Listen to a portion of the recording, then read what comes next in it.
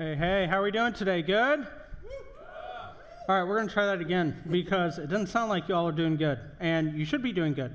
I'll give you some reasons why you should be doing good. The Chiefs are doing well this year. Yeah, my Chiefs. I'm from Kansas City.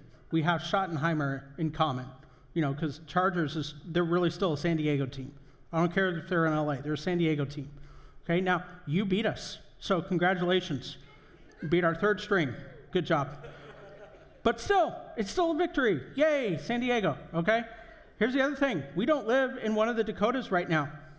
We don't live in Boston, okay? It's nice outside. We just got done singing songs to the creator of the universe, okay? Let me ask again, how are we doing today? Good? All right. I know a lot of that was for the Chiefs. Hey, I'm so glad to be here with you. Those of you who are with us in person, and those of you who are joining us live streaming online right now, you're in your bathrobes, you're in your pajamas, wherever you are, just stay there, don't get up, don't get something to drink, just kind of hang out there with us. My name is Caleb Kaltenbach, and I'm a pastor, I'm an author. I live up north on the other side of the San Fernando Valley in a place called Simi Valley. And I love this church. I'm a good friend of Pastor Tim Spivey, and I love Pastor DJ and Scotty and Riley and just so many different people here. I've got a great relationship with this church. If you are new, like if you are joining us in person for the very first time, I hope that you come back. I really do. And I hope that you invite somebody with you. And by the way, if you're joining us live on stream online for the first time, either live right now or after the fact, I hope that you'll come and visit us in person sometime here at the Grand in Escondido at the Ritz Theater. I love New Vintage Church, and one of the reasons why I love this church is that this is a place where it's okay not to be okay, but we join arms together and we try to follow Jesus, and we try to support each other. Okay, because all of us, when you are following Jesus, you are consistently walking away from who you used to be, every single step. And so I love this church, and I hope that you'll come and check it out again. Keep coming, bring somebody with you. It's awesome. Next week, Pastor Tim is going to be back doing Vision Sunday, so I hope that you'll definitely join us for that. There are some great things in store for 2021. Now, before we get into the sermon, let's talk 2020 real quick. Okay, it's like, oh, now it's over 2020. Okay, back in September or October on social media, one of my social media accounts, I can't remember, I said something about 2020. Because I don't know if you know, 2020 was really insane, right? Like, it was more insane than somebody who loves Nickelback. That was how insane 2020 was, okay? And there's a person who is very well-meaning, those Christians, very well-meaning, it's just, but very well-meaning Christian. Which I is one, a Christian. But anyway, I made some statement about 2020, and this again, in September, October, and she's like, you know what? I think 2020 could still be the best year ever. What? No, it's not. It's not the best year ever. Okay, it won't be the best year ever. Now, hear me out. I'm not saying God can't use it, because he will, and he has, and he will keep on doing so. I'm not saying that it can't be impactful, because it is. But the best year ever? Okay, so you're telling me that this year was even better than the year Jesus was born. It was better than the year the resurrection happened. That's probably the coup de grace, right? Right? The year that the resurrection happened, that's probably up there, I imagine, right? The year when 80s music started, probably up there. 2020? No, not there. It was just insane thing after insane thing. I mean, first, Kobe and his daughter and all those individuals died in the helicopter crash. Did you just not feel your heart just sink into your stomach? And then you had the pandemic, and then you had quarantine. Then we had murder hornets. Okay? And New York got overrun by, you remember, cannibalistic rats? And then there were, in Florida, meth gators. Anybody remember that? When people were dumping meth in water and gators were getting all angry? Angrier than gators already are. Okay? And not only that, there were I think a Middle Eastern country, they discovered all these 25 sarcophaguses filled with mummies, decided to open them. Really? You're going to open all 25 of those. Okay, nobody's ever seen the movies. I have. I know not to open those. And I'm not even, then you have the racial issues, and it's just like, oh my gosh, because there are some people that they refuse to understand that racism is still alive in this country. And then there are some people that blame all the cops everywhere. And guess what? You can still admit that racism is alive and well and not blame all the police officers. Because there are some bad police officers. You all know that? There are some bad attorneys. I know it's hard to believe, but there are some bad attorneys. There are bad dentists. There are bad business owners. Okay? There are some bad politicians, maybe more than some, but there are some bad politicians. Okay? There are bad in every single group.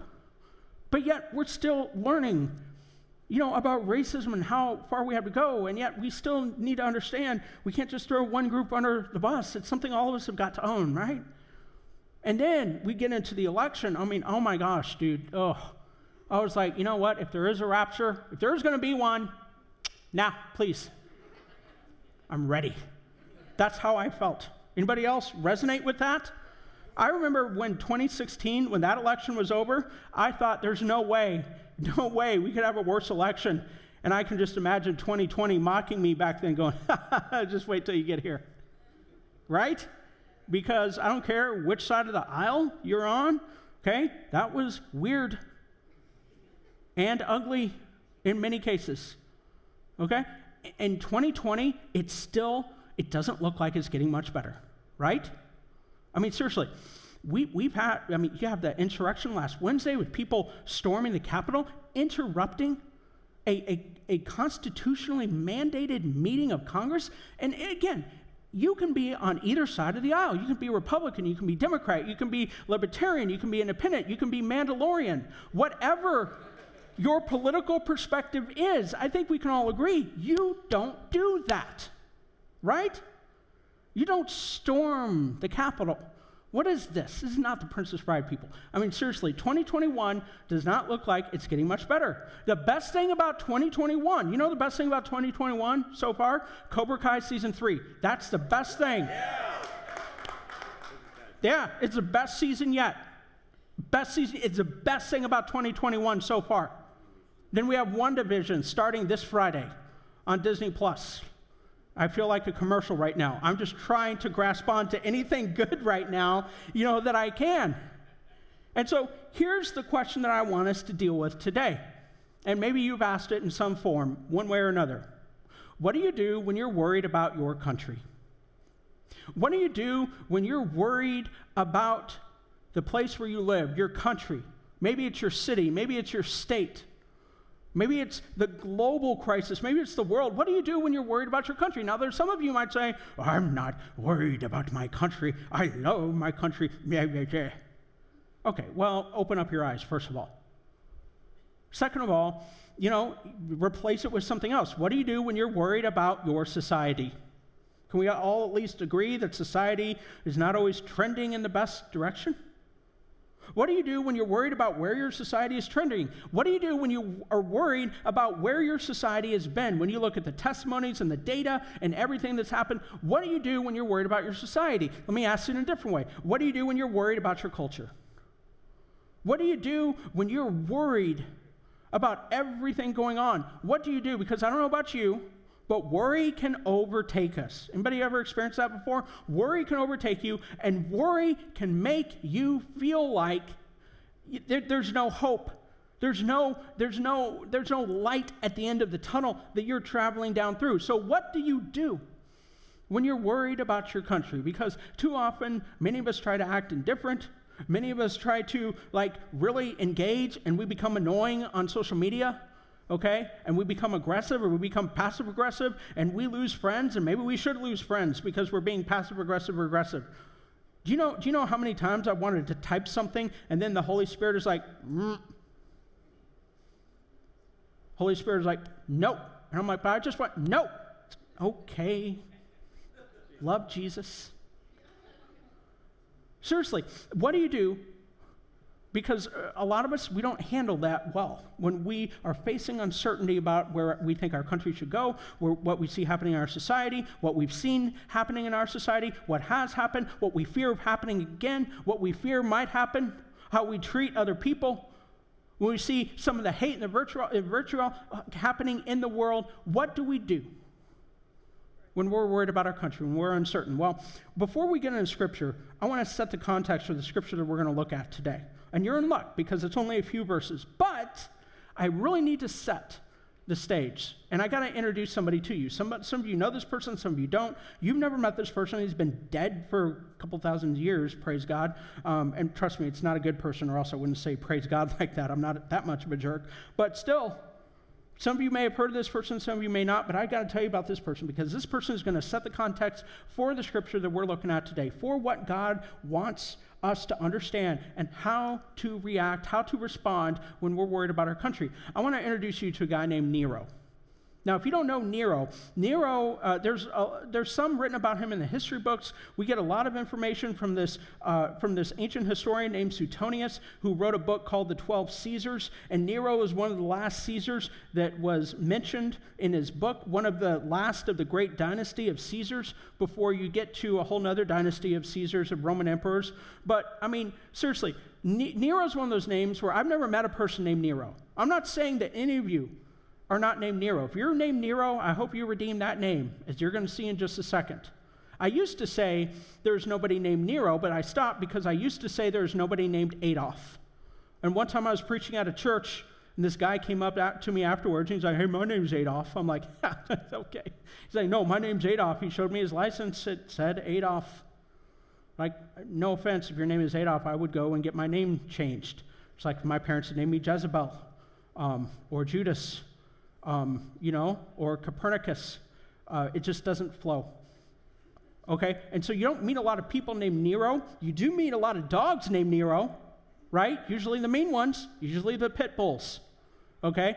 But Nero, he was born to this woman named Agrippina, and we don't know who her original husband was. He died somehow, as you'll learn and assume in a second. There's a good chance she killed him. Who knows? Maybe he deserved it. I don't know. But she was the sister of Caligula, who was one of the Roman emperors, and she wanted power. Now, back in the first century Rome, if you were a female, and no offense, ladies, I'm just telling you history. It's not what I believe should happen. But back in the first century, women could not be Roman emperors. Women could not be world leaders in Rome, at least in Rome.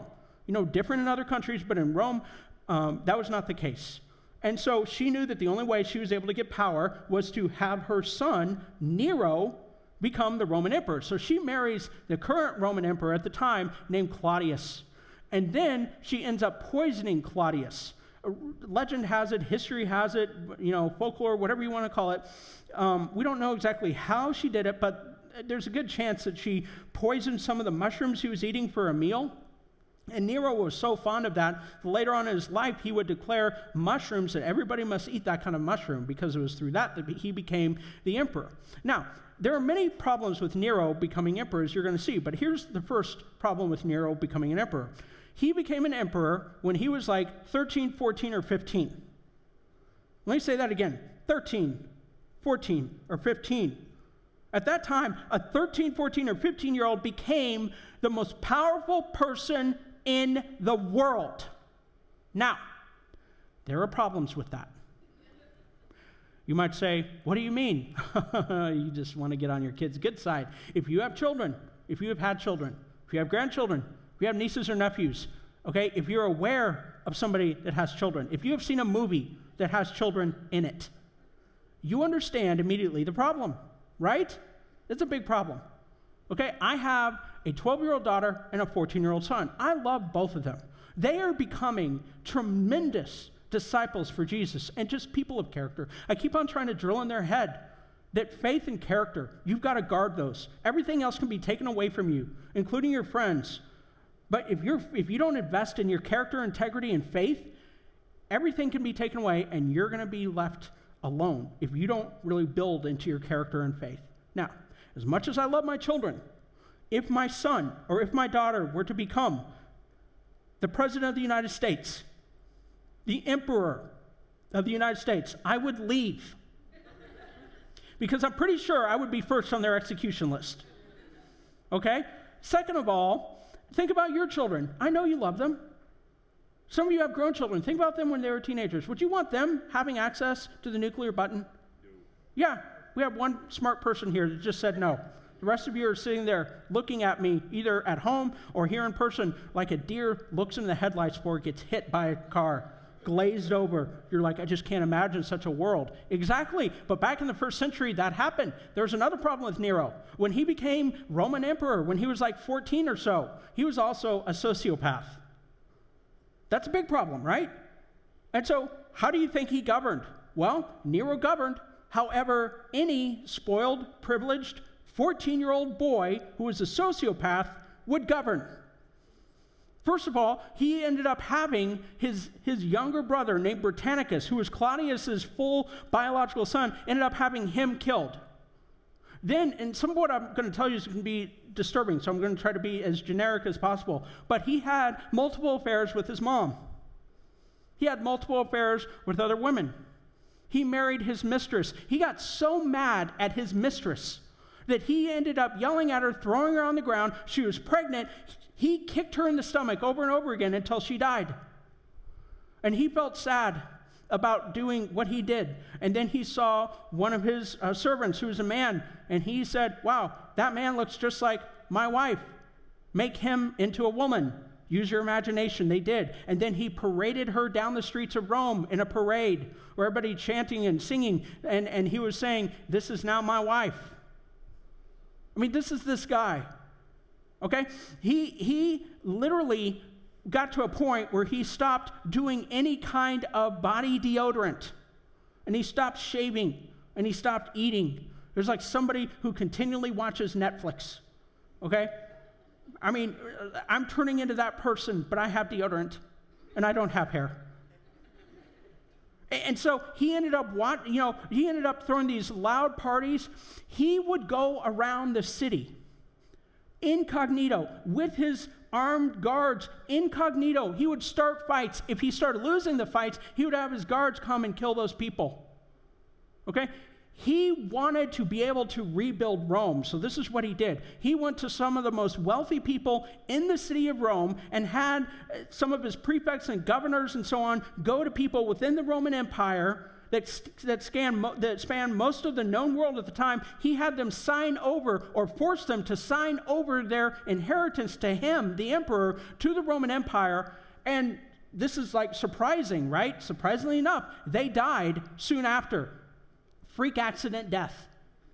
And then all of a sudden, he gets the money. Except he really didn't want to be a Roman emperor. You know what Nero really wanted to be? He wanted to be a poet. He wanted to be an actor. He wanted to be a singer. But trust me, he is nothing like Riley. In so many ways, he is nothing like Riley.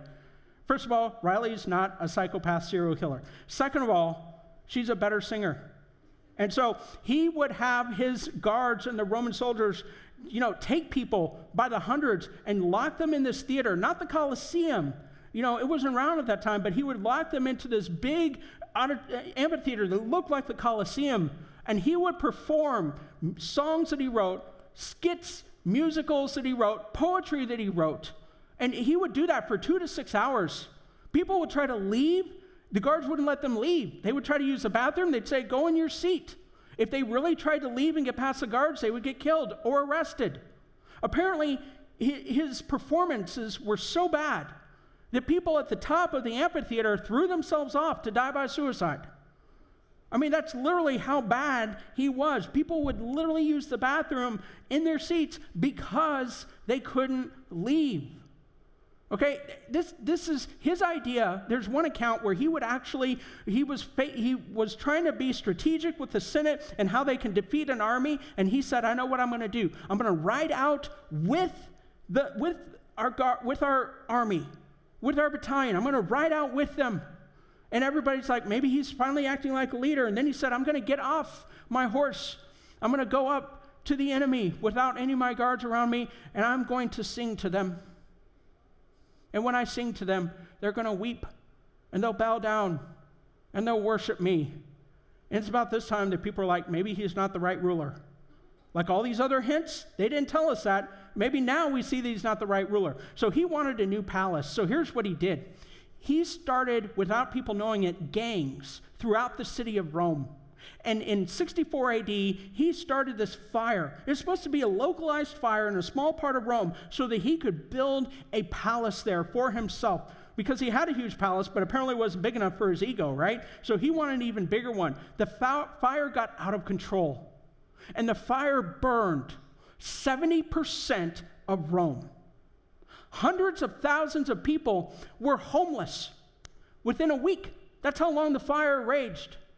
And people immediately blamed Nero. They knew enough about his character. They knew enough about what he was doing. They looked at him and they're like, you did this. And we almost had a Les Miserables scene. And Nero's inside of his palace. People are outside. They're angry. And he's with his advisors. He's like, okay, we got to pin this on somebody.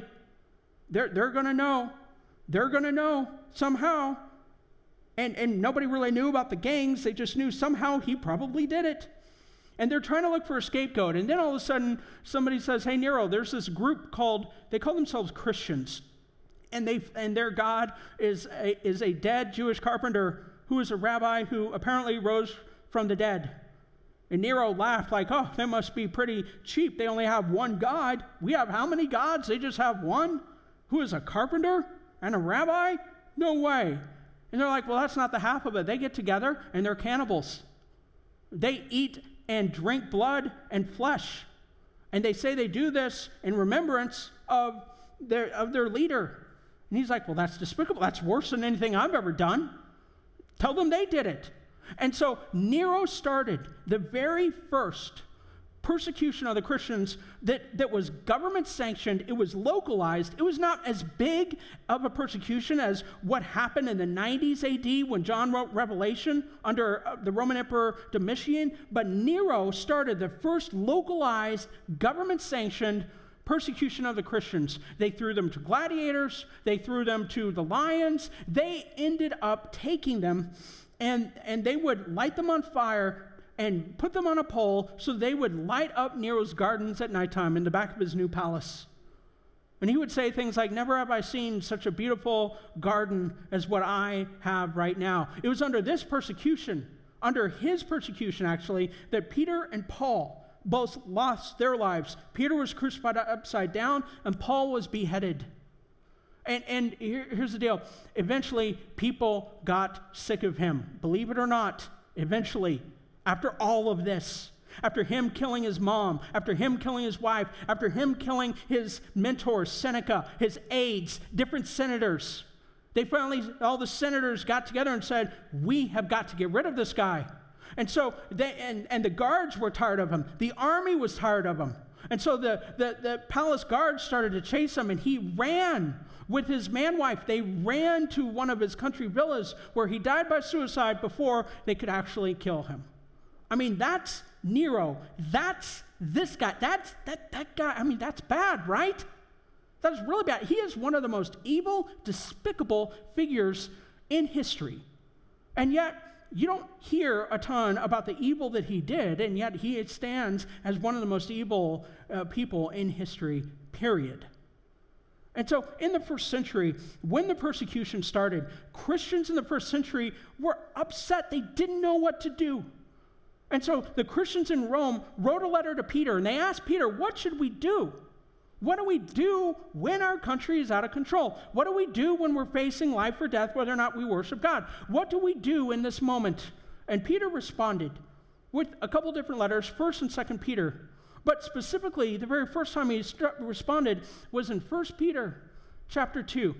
And it's within the context of this persecution and the kind of leader they had that he writes these words. We're going to look at the first two verses here, 1 Peter 2, 13 through 14.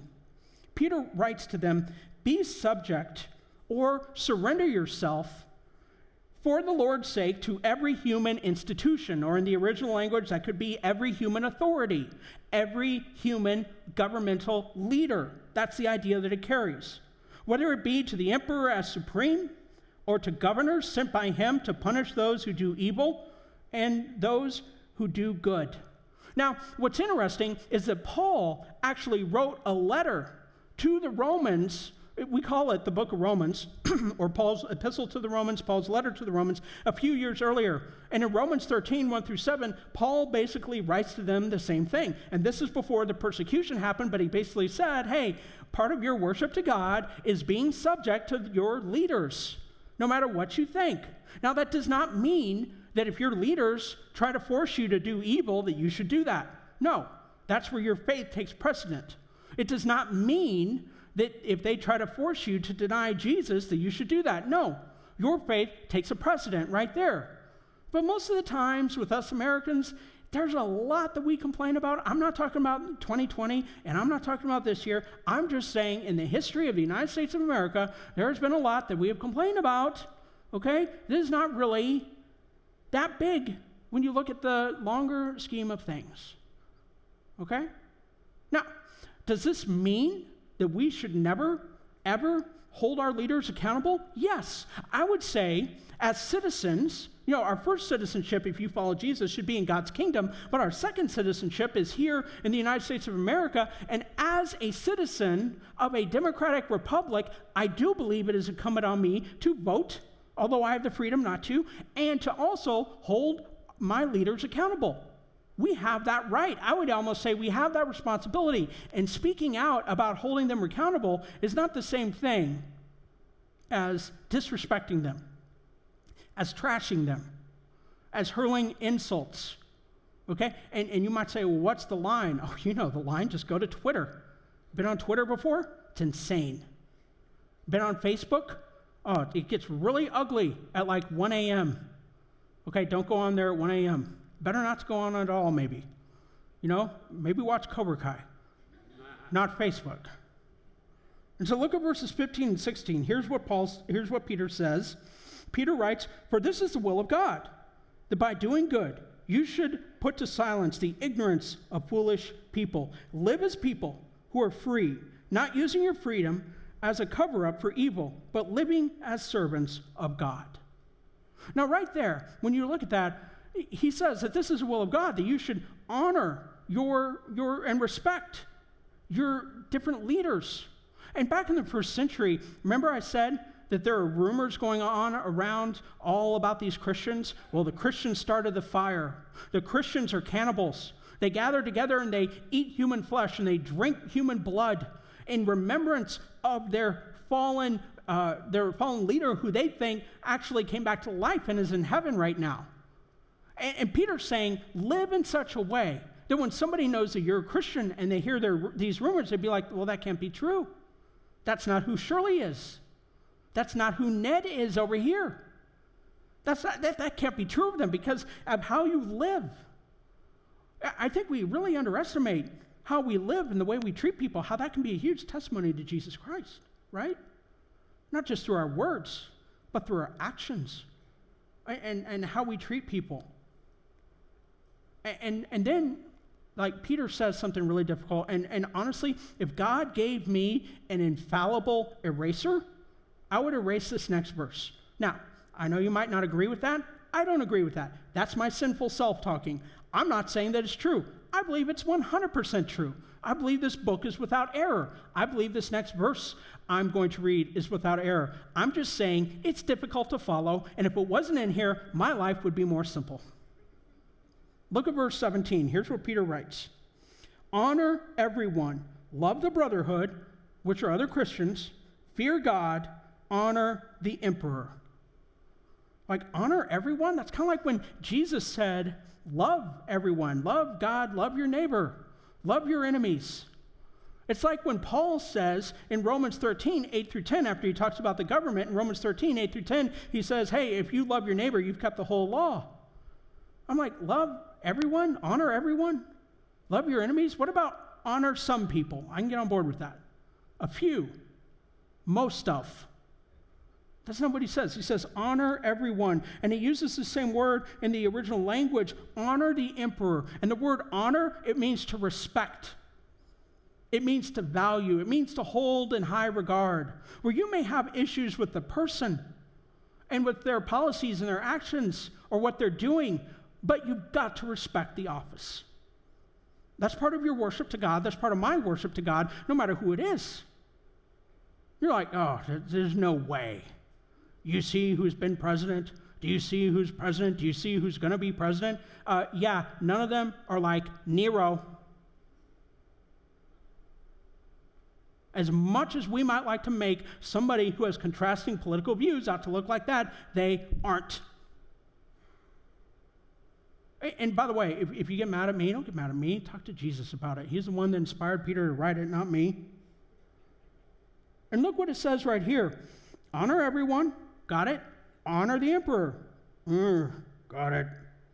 Love the brotherhood. And then it says fear God. And that word for fear, you know what it means? It doesn't just mean to be afraid. It carries a deeper meaning than that in the original language. You know what it means? It means to revere. It means reverence. It means worship.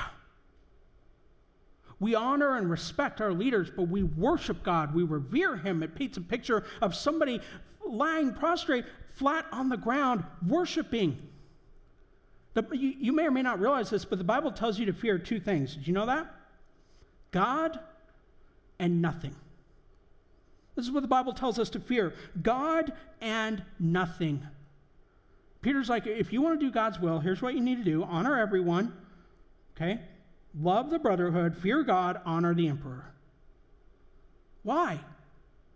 I get worried about that. How can I do that when I'm worried about that? Here's the thing. You can be concerned about things. You shouldn't be worried. You shouldn't be afraid. You know why? Because God himself is in control. He is powerful. Take a look at Daniel chapter 2, verses 21 in the Old Testament. This prophet named Daniel writes this, that he changes times, God changes times and seasons. He removes kings and sets up kings. He gives wisdom to the wise and knowledge to those who have understanding. Okay? In some translations, it means that in some translations, it says that he raises up kings and then he takes kings down. That he's so powerful that he can change the times and the seasons. He can do that. And these words are echoes of what is written in Psalm 75, verse 7. I love what it says in the New Living Translation. Psalm 75, verse 7. It says, "It is God alone who judges. He decides who will rise and who will fall." Now, that doesn't mean that we don't have a civic responsibility to vote.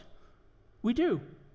We have a civic responsibility to vote. We have a civic responsibility to hold our leaders accountable. We have a civic responsibility, I believe, to speak out in a respectful way when we feel that that is not going well, that things are wrong, that something is being done, that it's wrong. We have that, I believe, responsibility to speak out. We can exercise that responsibility. We don't have to if we don't want to, because that's part of living in this country. We have the freedom to vote or to not to vote, to speak out or not speak out, to hold accountable or not to hold accountable, okay? But do understand this. God is in control. Okay? So when you are concerned about your country, when you are facing uncertainty and you're worried about your country, about your society, about your state, about culture, about your city, when you're worried about that, you need to change your mindset. And this is what I think we need to understand today. That perspective is the difference between faith and fear. That your perspective is the difference between faith and between fear. Let me say that one more time for the people watching online or listening after the fact. Your perspective is the difference between faith and fear. Why do you think over and over again, Jesus, through the New Testament, God, through his inspiration of the Bible, says things like, cast your anxiety on me. Let me take care of your fears. Keep your eyes focused on Jesus. Keep looking to God. Keep focusing on righteous things. Why do you think that is? Because if you are primarily focused on Jesus, does that mean that things aren't going to be challenging? No, things will be challenging, things will be difficult, but your perspective, you won't be as worried because you know the one who has power and control. Now, that doesn't mean that you shouldn't be concerned about things down here. Again, I think we have a responsibility to be, because I want to try to make this place better. I want to try to help people find Jesus, and I want to try to make this place better. I would love it if this place down here looked like that place up there. And a lot of that is done by how we live our lives and how we engage and treat other people, and even having difficult conversations that we don't want to have. But hear me out on this. If your focus is always on, CNN, Fox News, NBC, OAN, these conservative outlets, these progressive outlets, and you're just always watching this down here, of course you're going to be worried and concerned one way or another. You know what else? You're going to be annoying. You really are. You say, Caleb, don't insult me. I'm not. I'm trying to help you. I don't want you to be annoying. We have enough annoying people. We don't need New Vintage Church people to be annoying. We need New Vintage Church people to be on fire for Jesus. We need New Vintage people to keep their eyes focused on Jesus and glance and pay attention, but your primary focus is on Him alone. You know why? Because God is sovereign. And when I say sovereign, I mean that God is completely, unconditionally loving. And He can exercise perfectly this unconditional love with justice and redemption and reconciliation. Why? Because it is God and God alone who is all-powerful, all-knowing, all-wise, all-present, everywhere at once. It is only God who is timeless, who can operate inside of time and outside of time together, that He has existence in both.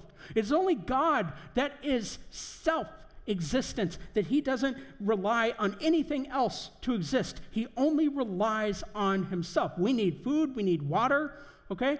We need The Mandalorian. We need Star Wars movies that are good, not like The Last Jedi. These are things that we need to be able to survive in this world, okay? But God Himself, He's so powerful, He doesn't need anything but Himself. He never was born. He never will die. He just always has been. That's why in the Old Testament, when God's like, what's your name? God says, I am. I am what? No, I am. Who should I tell them to send me? I am. Okay, but what's your name? That is my name. There's no other way to describe me, because I am. I am not was, I am not will be, I am. That's why Jesus says, I'm the first and the last in the book of Revelation. And God is the only one who can exercise that responsibility of that sovereignty with perfect love, perfect justice, perfect redemption, with all of His attributes. And that's why when we keep our eyes focused on Him, it's difficult in this world. But it's a little bit easier when we realize that He has control. So, how do we do that? How do we live with this perspective? 3 things I want you to do, okay? Here are the 3 things. Number 1, quit freaking out. Don't live as if God isn't in control, and honor God by how you pray and talk about your leaders. Let me talk about the first one. Quit freaking out. How do you do that? Here's my advice, okay? Stop it. The words of this TV show, this TV guy, Bob Newhart, just stop it. Some of you need to stop. I mean, seriously. You are so focused on everything going wrong around you and your fears that you're being led by your fears. Fear's not a bad thing, people. If anybody tells you fear is a bad thing, okay, they're a little bit of a moron. I love them, I'm sure. But you know what? God gave you fear for a reason. If you see a rattlesnake, you shouldn't pick it up. You should be afraid. You shouldn't pick it up and put it in your pocket and say, his name is Clarence now, and I'm going to love him and put a collar on him and cuddle him. No, you'll be dead. If you see a mountain lion when you're hiking, you shouldn't try to go to pet it. You just shouldn't. There should be a healthy amount of fear. But fear becomes toxic when it starts leading your everyday decisions and the direction of your life. And you'll be fearful. And you know what? You're going to start living as if God doesn't have control. People should be able to look at your life and say, wow, there's somebody, how can you be this way in the midst of all this chaos? And that gives you a chance to be able to answer and tell people why. You know what I think? I think that when we think about God's power over world leaders and governments and countries and so on, and nations and empires, I think about the Queen's Gambit. I don't know if you saw that Netflix series or not. It's incredible. It's about this young lady who grew up in the 40s, 50s, 60s, and or 50s and 60s at least, and she ended up becoming this grand chess master. And I imagine God sitting at this chessboard with all these pieces, and he moves pieces around on his chessboard, and when he's done with one world leader, takes them off the chessboard. See, God's a grand master. World leaders are pawns in his greater plan. There are good world leaders, there are mediocre world leaders, and there are bad world leaders, but all of them God uses to be able to work towards his plan. Okay? And we should honor God by how we live our lives, by how we pray, by how we talk about our leaders. And then here's what I want you to understand. If you have this perspective, you will be able to understand this next part as I close here. If the church survived Nero, it will do fine in 2021 and beyond. Let me say that one more time. If the church survived Nero, it will do fine in 2021 and beyond. If the church survived 2020, if the church survived the Crusades, if it survived persecution after persecution, if it has survived nominal Christianity in the West, the Church of Jesus will do fine in 2021 and beyond. When I was doing my doctoral study at Dallas Seminary, there was this professor there named Dwight Pentecost.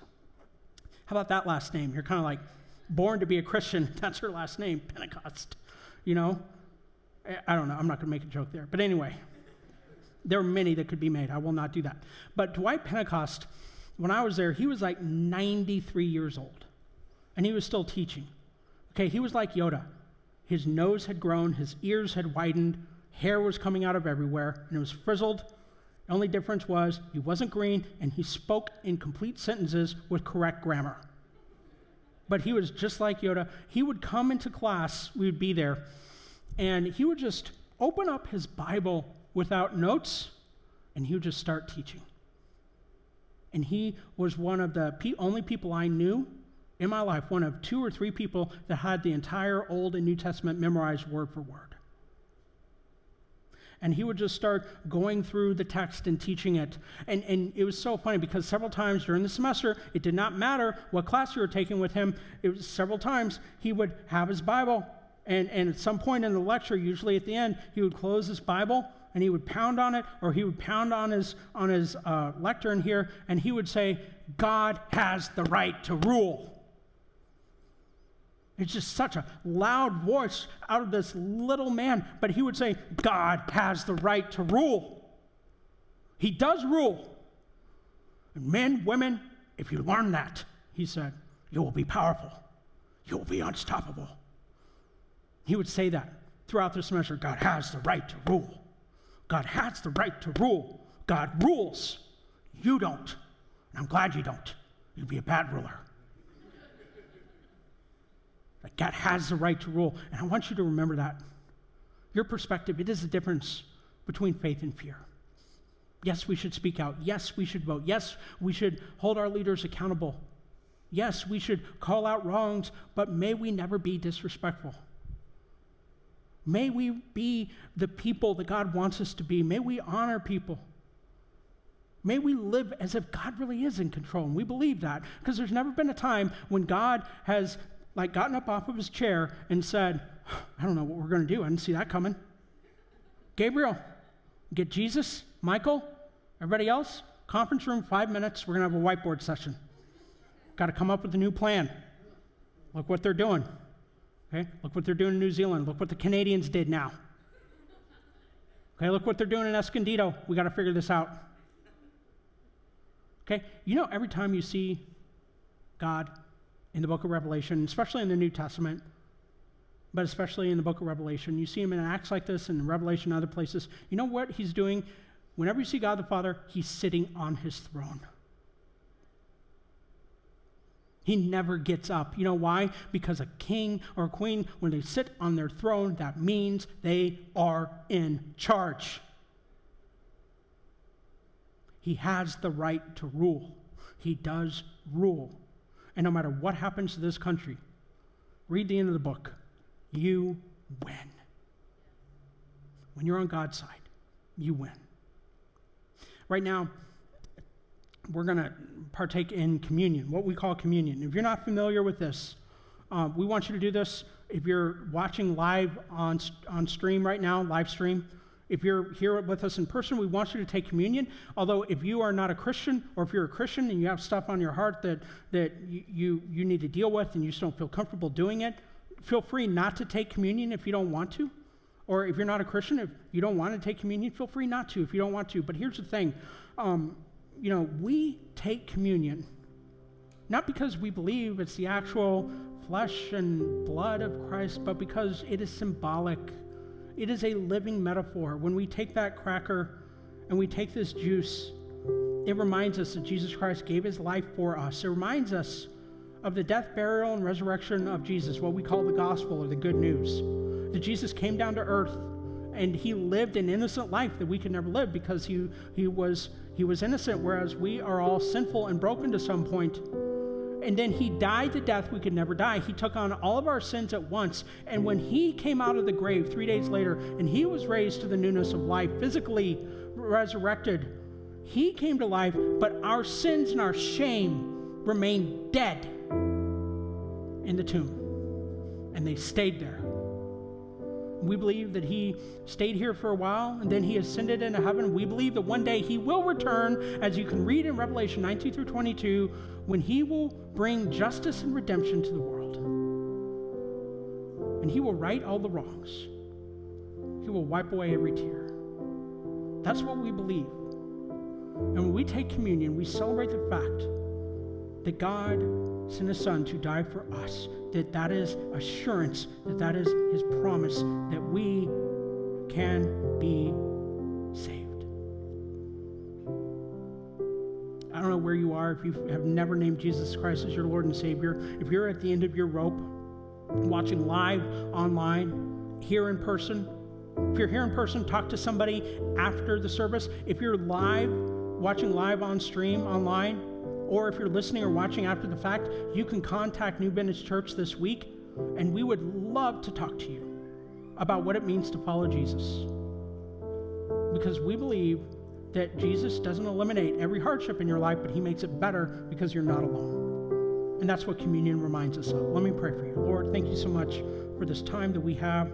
Thank you, Lord, that as we prepare to take communion, as we prepare to eat the cracker and drink the juice, that we would be thankful and grateful for your Son, what he did for us. Lord, I love you. It's in your Son's name I pray. Amen.